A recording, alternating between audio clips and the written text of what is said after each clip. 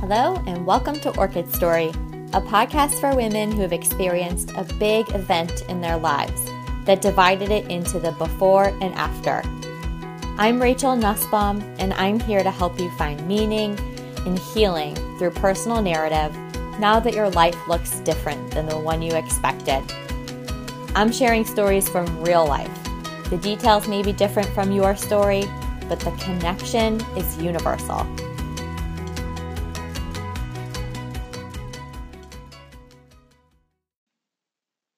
Hello. Thanks for joining me this week. Today, I am talking about self-care.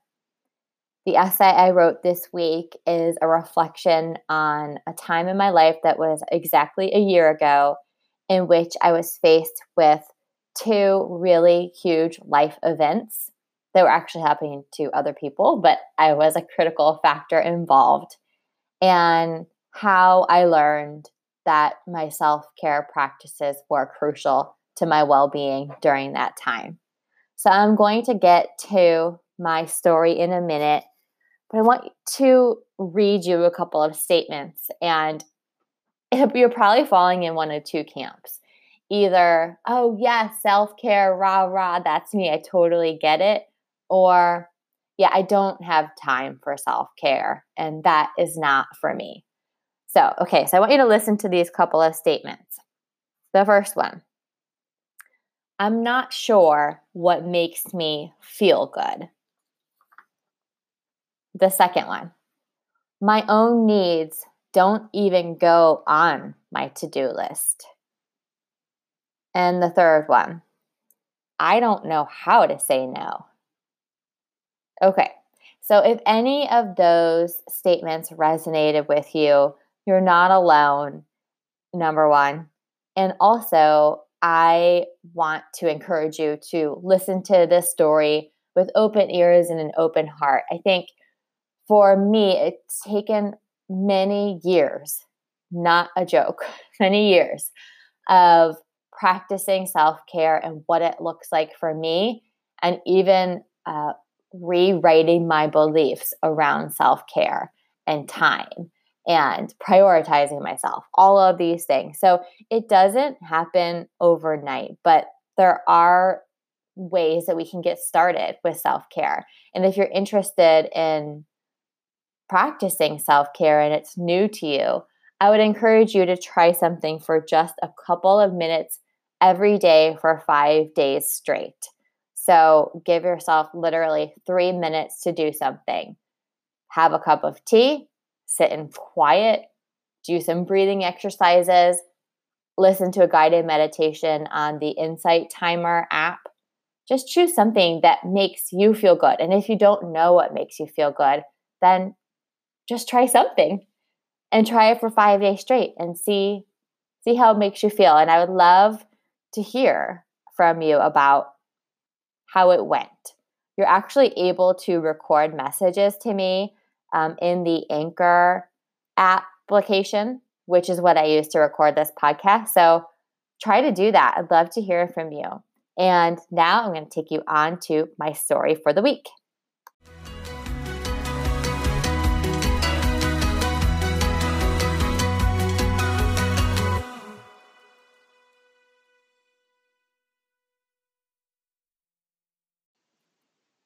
On to the story. This week's essay is Self-Care as a Survival Tactic by me, Rachel Nussbaum. Last fall, I had two major life events in front of me. They seemed too huge to grapple with, too big to wrap my head around their monumental nature. The first was that my sister and I would be moving our mom into an assisted living facility.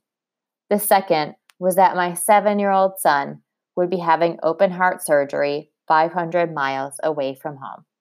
Both of these events would occur in November, less than 3 weeks apart. I knew a couple of things as summer ended. The kids went back to school and the leaves started falling. Thinking about these events made me feel panicked, and it was going to take an enormous output of energy to get through them both. The hardest part of Mom's move would be that she was not, let's say, 100% on board with it. However, the condition she had been diagnosed with 8 years prior, a rare form of dementia called posterior cortical atrophy, or PCA for short, had continued to eat away at her ability to take care of herself. Not only could she no longer get dressed on her own or prepare food, but this evil devil called vertigo had marched into her life. Now I was being called about her getting dizzy and falling on the regular. We were seeing all sorts of specialists: ENT, audiology, psychiatry, physical therapy, occupational therapy. No one could figure out the vertigo. It quickly came to a point where I could not continue as one of the two people, my sister being the other, who received SOS calls to figure out what to do when the dizziness led to mom collapsing on the floor. I was constantly terrified of my phone ringing. We had to get mom to a place where they were equipped to take care of people in this sort of situation, where nursing staff is always around, and I wouldn't be called to drop every single thing and run to her several times a week. For the heart surgery, I knew that my daughter's well-being would weigh heavily on me, even though she was not the one undergoing surgery. My son was born at Boston Children's Hospital, and he'd undergone several heart procedures there over the years, so we at least knew a little bit about that world. But my 9-year-old daughter was not comfortable in the hospital and would be staying back home without us. Since we don't have grandparents available to help out, planning for her care would be tricky. She's also a different kind of kid that requires a different kind of parenting, so I was worried about who would be a good fit. The good news was that these were both planned events, which meant I had time to consider all of these things. I realized the enormous privilege afforded to me walking through these things. Mom had the financial means so that choices for senior care were available to us, and we had solid health insurance and the ability to travel for surgery. Given all that, it still felt too huge to tackle. The logistics had to be planned, but I knew I needed to take care of my own mental health and energy as we went into these things. I was a key player. If something happened to me, all of this would fall apart. I didn't want to barely survive the month of November and come out the other side absolutely depleted. I wanted to build up my reserve. I wanted to store up energy and peace so that it would be available to me when times got tough. I'm a person who needs time alone and quiet to regain energy. I was going to need a lot of that leading up to November. I decided to make my long walks non-negotiable. Getting outside and walking through the woods near my house was at the top of my to-do list. Next, I added in restorative yoga. I had been recently introduced to the concept by author and yoga therapist Jillian Pransky. Jillian's work in deep listening, the practice of using yoga poses to access stillness and relaxation in the mind and body, was a balm to my stormy soul. At least twice a week, I prioritize getting into a restorative yoga position and staying there for 20 minutes. While in the pose, I listen to a guided meditation. I was also doing weekly acupuncture. It wasn't helping the problem I intended it for, which is migraine, but it was incredibly helpful in calming me down.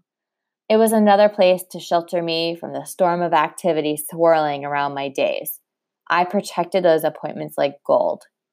Laying on the bed in the darkened room, salt lamp glowing and instrumental music playing softly, I pictured the stress leaving my body through those pinpricks.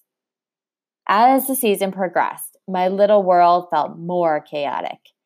I was coordinating and running my mom to all those appointments and also researching and visiting assisted living facilities while trying to keep my day job and my business afloat. At home, I was missing kids' games and activities while the brunt of running the household fell to my husband. Soon, the routine of walking, yoga, and acupuncture felt critical to my ability to function. I would run around, and then rest in a restorative yoga pose. I saw that I needed what felt like extreme self-care to get through the present moment, forget about storing up for the future. My stress was high, and these practices brought me back to baseline. There were days when I did not even think about the upcoming surgery. A friend would ask how I was feeling about it, and I would respond that I wasn't feeling much because all of my energy was focused on my mom. Plus, I could feel my community rallying around us for Griffin's surgery. My best friend was going to take care of my daughter for the first week. My neighbors used their credit card points to buy us airline tickets to Boston. His teacher was thoughtfully planning for his time away, and even the principal of the school reached out. The caregiving for my mom and planning for assisted living was the exact opposite: isolating and lonely. None of my friends had been through this. The only stories I heard were of my friends' parents figuring this out for their grandparents, a whole generation away from me and my family. So I leaned on the support of my community to help me prepare for surgery, and I used my self-care practices to help keep me marching on for mom. Finally, we moved her to a new place. It was not a smooth transition. There were many incidents and many tears from both my mom and from me. But she was there. A couple of weeks later, my husband, my son, and I got ourselves up safely to Boston.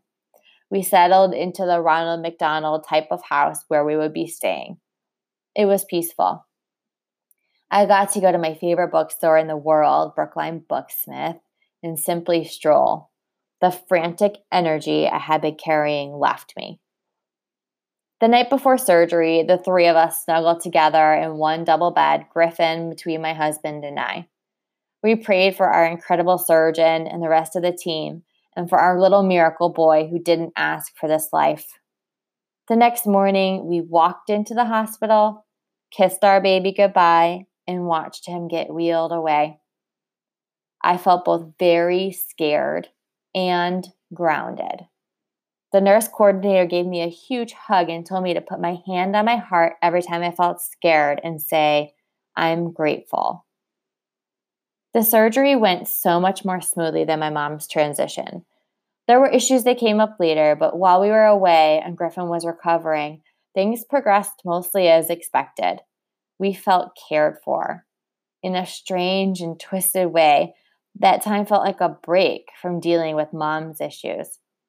It felt weird at the time that hospital life could be an escape, but it also felt so nourishing and peaceful to focus only on Griffin.